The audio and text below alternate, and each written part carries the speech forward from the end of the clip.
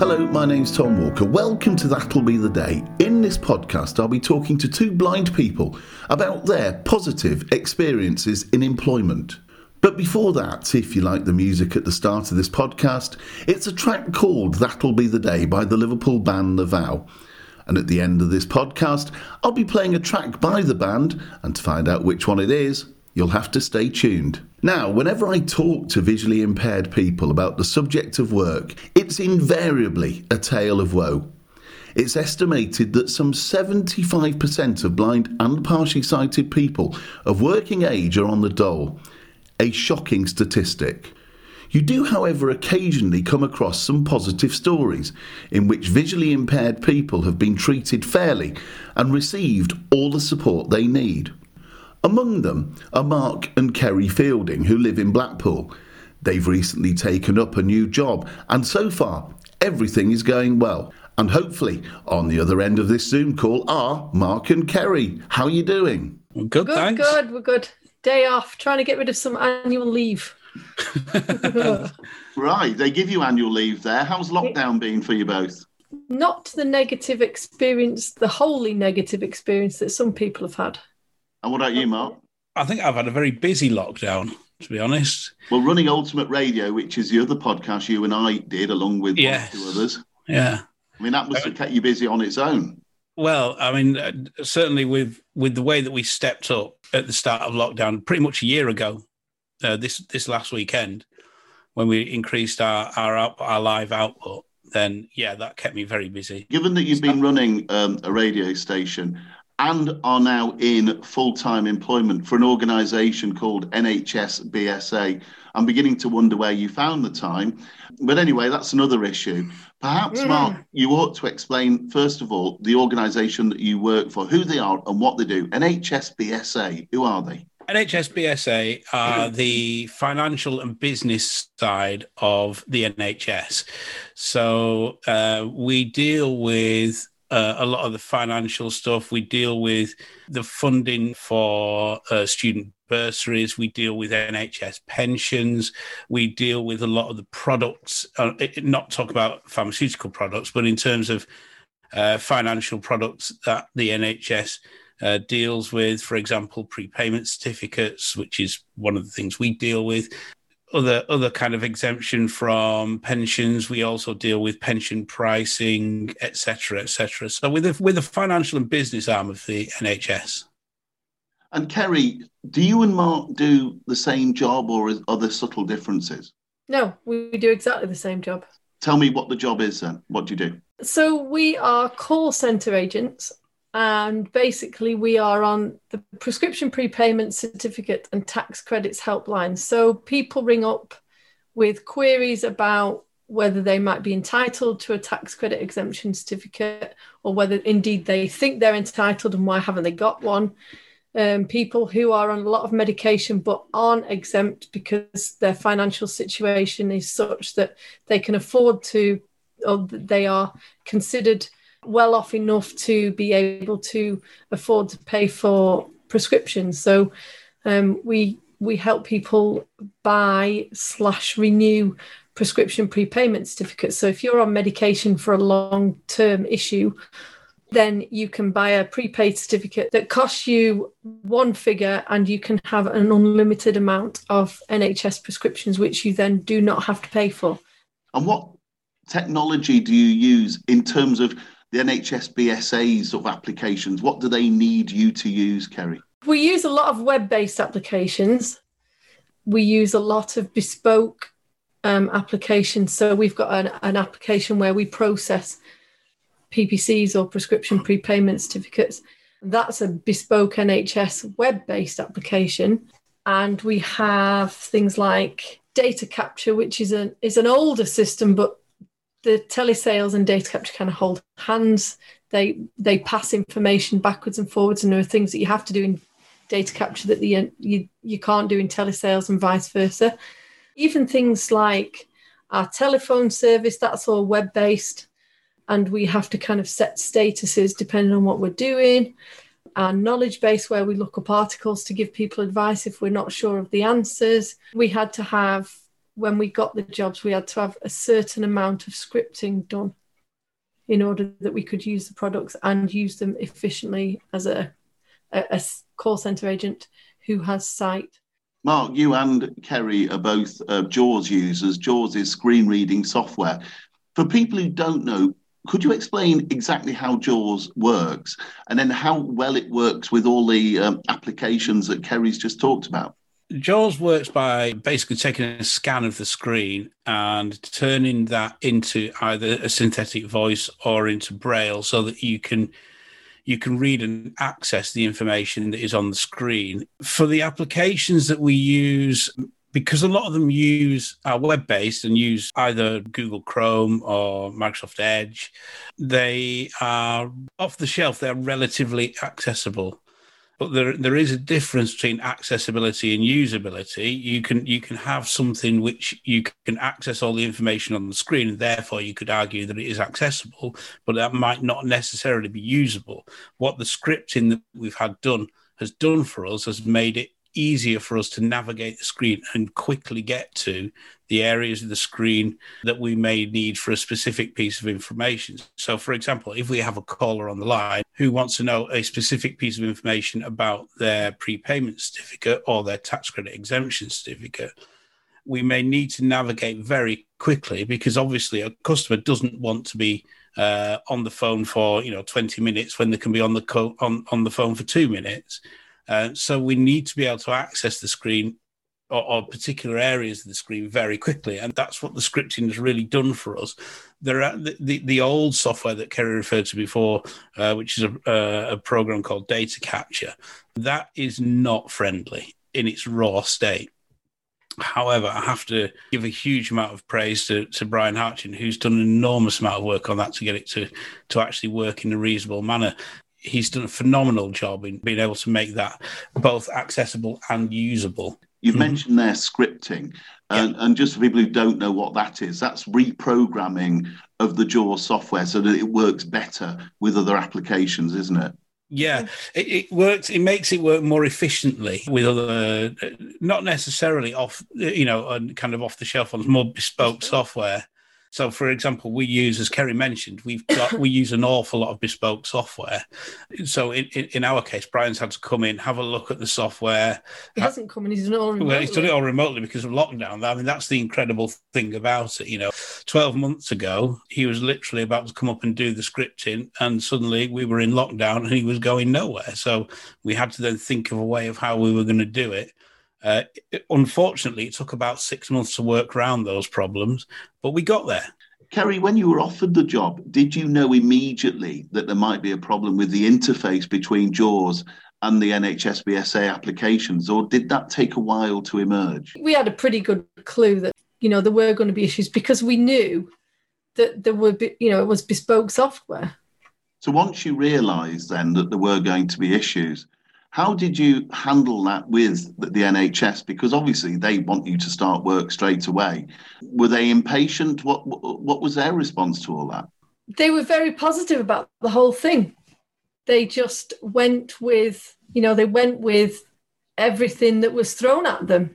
Carolyn, who's the service delivery manager who was looking after us at the time, she was so tenacious, just very visionary or progressive in the way she thought. It never occurred to her at any point that we weren't going to start these jobs. So much so that eventually when lockdown came around and we'd been waiting, she managed to get Brian and the software support at NHS BSA to kind of connect, and they managed to let Brian in so that he could script remotely from where he was. And she just said to us in September, right, I've made the decision. You're starting in October, and this is the role that you're going to do. Mark, one of the issues I think you encountered is access to work. And I don't want to go through all of the detail of what happened because I know it can be a fairly convoluted process. So let's look at this a different way. How could access to work be changed so that it works better for people like you and Kerry? They need to be more flexible for a start. They need to be able to take on board an individual person's needs So, for example, if somebody just needs a ramp putting in, maybe a door widening slightly, or a desk that goes up and down, a rising desk, then that's a relatively simple assessment process to go through. However, if it's somebody who may need a lot of scripting work on bespoke software like we did, that's a highly technical, highly specialized job and needs a highly technical and highly specialized report or assessment to be able to find out exactly what needs to be done, what equipment needs to be done, what equipment needs to be bought, and what software needs to be adapted. So that part of it needs to become more flexible and not just one size fits all, because that simply doesn't work. They also need to be more efficient in terms of having an individual see your case right through, because the problem is once one person's done their bit of the job, they pass it on to somebody else, and you have no idea who that person is until they contact you. And if they've lost your form, or if they're on annual leave or something like that, you could be sat around waiting for forever and have no idea who to contact. And if you were to call in, the odds are the person who answers the phone is unlikely to know who that person is either. So they need to develop a system where you have the same person seeing your case through from the moment you apply and start the application process to the moment that the last I has been dotted and the last T has been crossed. Can I add to that? I think you guys go for it. Yeah. I think from an employer's point of view, it's about giving the employer faith in employing blind people or people who need access to work for whatever reason. Mark, you and I both know of visually impaired people who've had job offers withdrawn because there's been a problem with getting JAWS to work with bespoke software. Did you ever feel, Mark, that your job offer could be withdrawn, or were you always confident that you'd get this over the line? I don't think there was any stage that they were going to turn around and say, we can't do this, we're going to let you go. I don't think there was any stage that I thought that was the case. There were various stages that our role, or precisely what we were going to do, has changed. And even while we were in that phase between when we actually started in October and when we actually started doing our job proper in December, our role changed again, simply because they just said, right, this isn't going to work for various reasons. There are certain things that you will need to do, i.e. actually view images on a screen. That's not going to work because the OCR, the optical character recognition, isn't good enough to be able to be precise enough for you to give the right information. So we're going to rethink it. The initial thought at the beginning of November was that we were going to go and process emails while we learnt the role, and then we would go onto the phones later. Emails weren't going to work for precisely that reason because there were too many image attachments. So they said, right, okay, well, we're just going to throw you straight on the phones then. 48 hours notice. Yeah, we had 48 hours notice that we were going to go on the phones. But the thing is, that's the kind of organization they are, is that right, okay, we see there's a problem and we've got a solution to it. Do you think this solution is going to work for you? And we said, yes, it will work for us. I must admit the prospect of taking a call with that kind of notice was fairly daunting, but actually, you just you roll with it. We'd bought into, as much as they'd bought into us, we'd bought into them and the philosophy of the organisation, which is an incredibly positive philosophy. And Kerry, one of the things that's happened since you joined NHSBSA is that you've become the almost accessibility guinea pigs, haven't you? Yeah, pretty much. People are very aware of us, and people are becoming more aware of us. We've got the software that we use for PPCs or prescription prepayment certificates. That has had a couple of updates since we joined the business. And at every stage, they've come back to us and said, can you test this, make sure it's accessible? They were going to take, we've got shortcut keys. They were going to take them away, and we were like, no, please don't do that. Mark's talked about NHS BSA buying into you. And, by any stretch of the imagination, they've shown an extraordinary level of commitment to getting things sorted for you and Mark. God, yes. Why do you think they've done it? What was in it for them? They have shown an extraordinary level of commitment, but it's the ethos throughout the whole business. One of the things you first learn when you go into training is the care word, and what care stands for is collaborative, adventurous, reliable, and energetic. It's very positive. We'll get together and we'll work as a team, and we'll take, not risks is probably not the right word, but we'll think outside the box. You can rely on us, and we will make sure that we get it done to the best of our abilities. And they're absolutely proven it time and time again. So, Mark, what advice would you give to blind and partially sighted people who maybe are about to start a job and are concerned over possible conflicts between JAWS and bespoke technology? What would you say to them? I would say to them that they should be aware that there are going to be conflicts. That's the first thing. Be aware. It's pretty much 99% given. There are going to be conflicts. There are going to be issues. However, with the right kind of support from A, your employer, and B, other organisations out there who can help with things like scripting, there are ways through them. There are solutions to this problem. It may take a while to be able to access those solutions and to be able to put those solutions into place.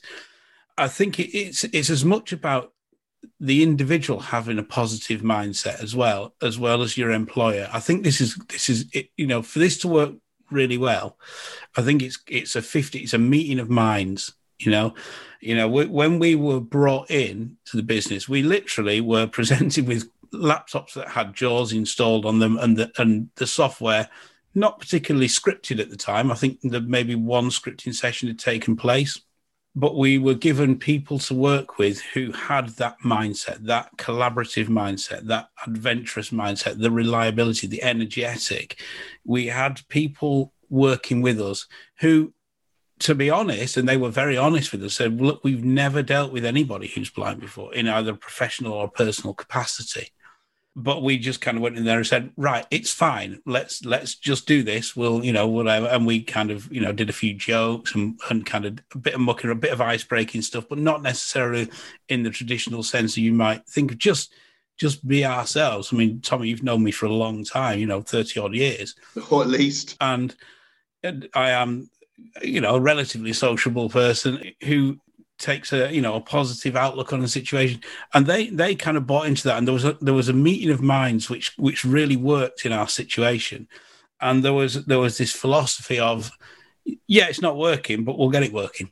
Question for both of you. It's a final question.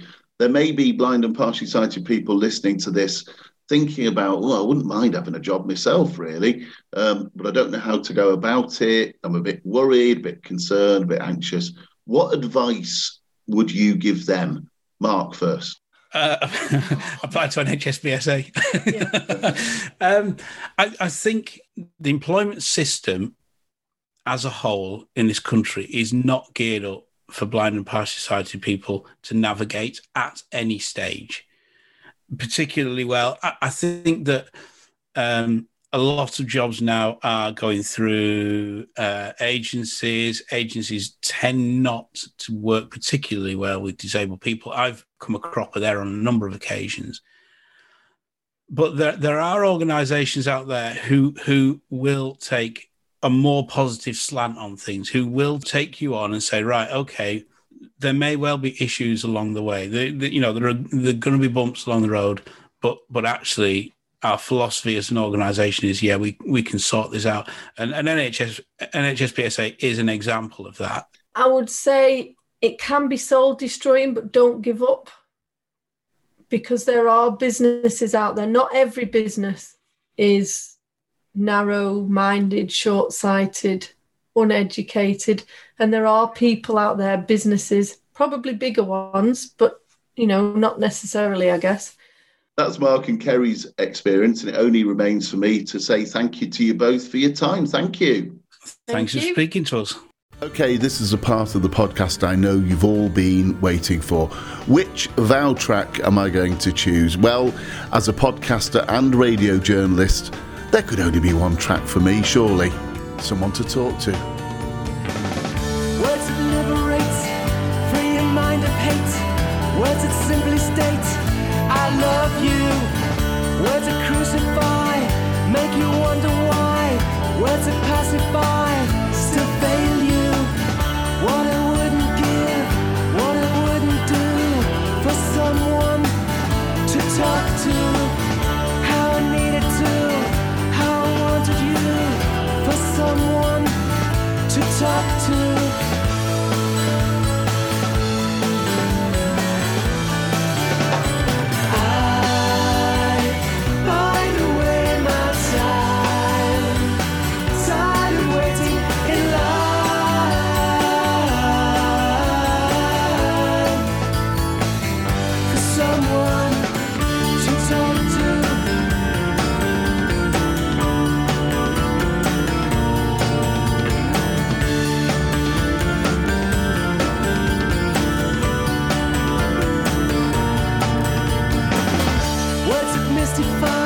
Seeming to imply words can multiply their meaning. How they propagate, how they simulate. We don't communicate the feeling. Words in monotone, sinking stepping stones, mouthings of a clone. I bring you what you wouldn't give, what you wouldn't do for someone to talk to.